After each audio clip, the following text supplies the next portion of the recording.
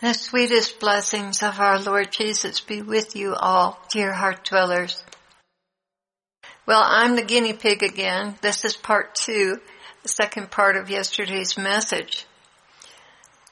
And this is what happened. All of a sudden I got hit with the desire to look a little more cheerful around the house than navy blue turtlenecks and clothing from 2 years ago that are showing signs of wear and fuzzy balls of cotton and faded colors. I looked online for a lightweight crocheted top to add a little cheerful color to wear over the dingy stuff. I didn't want to spend money on something new because it was frivolous. Well, I had such a garment, but it was the wrong color, olive, and that's my least favorite. So I decided instead to pull the color from it and dye it.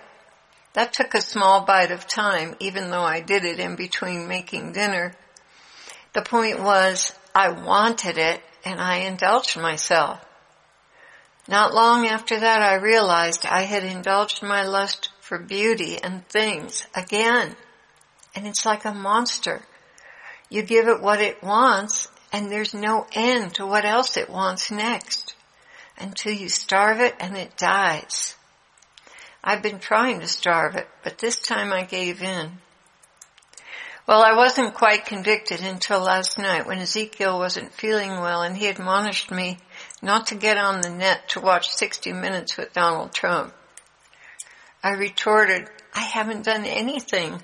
You aren't feeling unwell because I sinned. I said this because it's true that sometimes he carries a burden for me because I'm getting sidetracked and the Lord needs his intercession to get my attention. Then I went to the Bible Promises to see if I could watch the program. After all, it isn't news, rather it's an interview with a man I know nothing about, really, other than what God has told me. And I really wanted to listen to him. The first reading that I got from the Bible Promises was self-righteousness. Ouch, I hate that one. You know, that's the one that says, I am pure and without sin. I am not guilty and there's no sin in me. That's Job 33:9. That scripture heading in the Bible Promises stings, just like pride. That's another heading that really is painful to see. I knew right away I was not in a good place with the Lord, even though my morning prayers were deep and strong, and I felt very connected to the Lord's heart. Then Ezekiel went to the Bible Promises and got the heading Lust, which is always about my desires for things and money and the world, and then repentance. So I came before the Lord wanting to figure out what I had done wrong, because at that time I really wasn't aware of it. I was really asking myself, what have I done? And when I finally got to the point of asking him that, I got the heading called Humility, and I knew it was about my pride again. And here I want to share with you that I'm only just learning to look, really look, and see what's inside of me that shouldn't be there. We're finding out that demons come with seeds, and they inhabit that other dimension, which our bodies occupy in this dimension. But they can plant seeds, so they can be lodged in our gut, our minds, our body part for that matter, any body part for that matter, and begin a stronghold by planting an evil seed. And to be effective in prayer, we need to be clean before the Lord. So I came and knelt by my prayer place and asked Holy Spirit to reveal to me my sins. At first I felt restless, but I waited on him, and he truly started showing me what I needed to repent of. And wonder of wonders, there was a spirit of compunction and grief for having offended our Lord. After about 10 minutes of confessing that I am a sinner, still a sinner, and please show me what I've done, he started to feel present to me tangibly. Then he began to show me all kinds of things.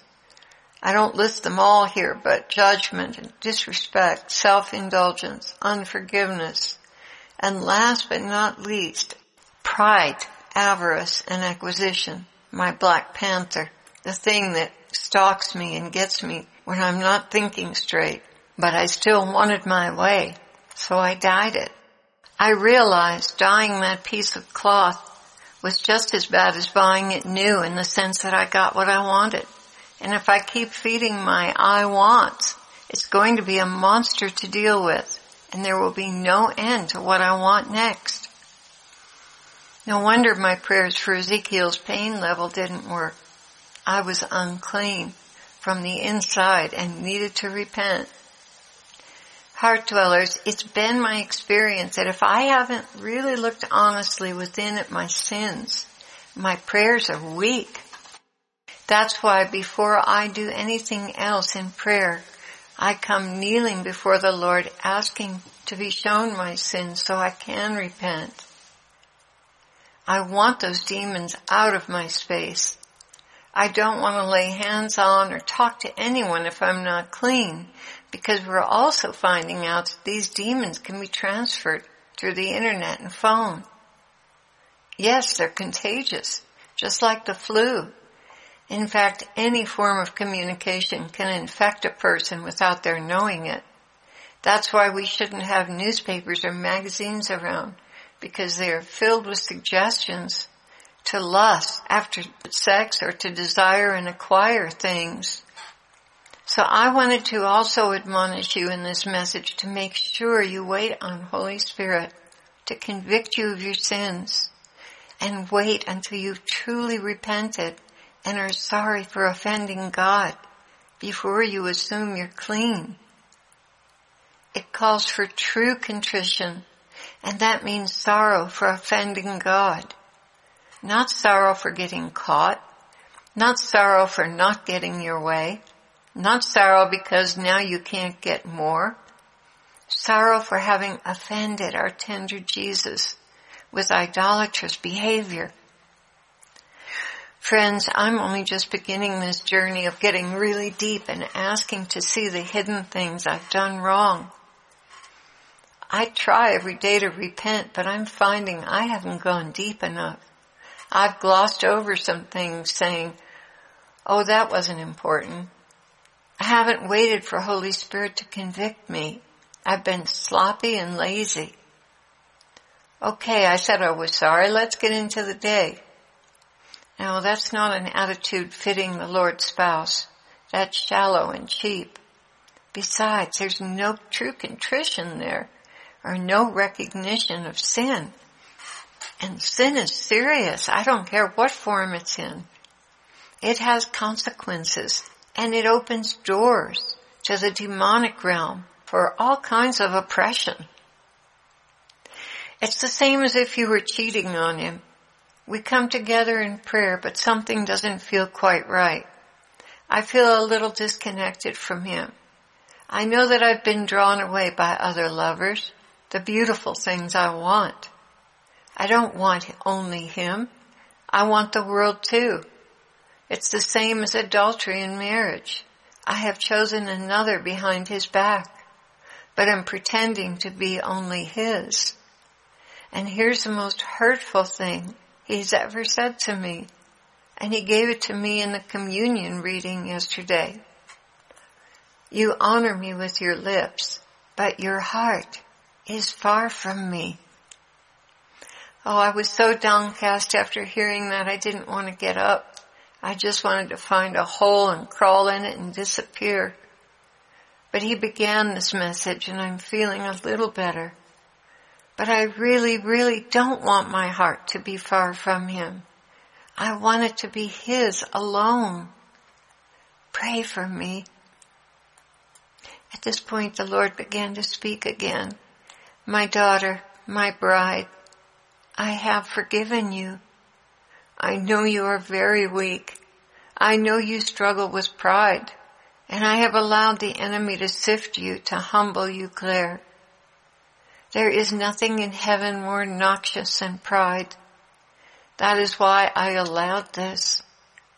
But now you are seeing your lowly estate. You are seeing that you are truly nothing. You are seeing that your passions can easily overrun you. Truly, Claire, you are pitiable. And truly, I love you all the more. Come now, my precious bride. Shake off the dust of this world and come back into my tender embrace. Much more diminutive, much more humbled. Little, little, little. And again I admonish you, Claire, stay little. For truly without my intervention, you'd be lying in a sewer. But my love for you has caused me to lift you up and out and cleanse you, to be my vessel unto honor, and to speak my very own words to a thirsty people, twisted and confused by religious spirits.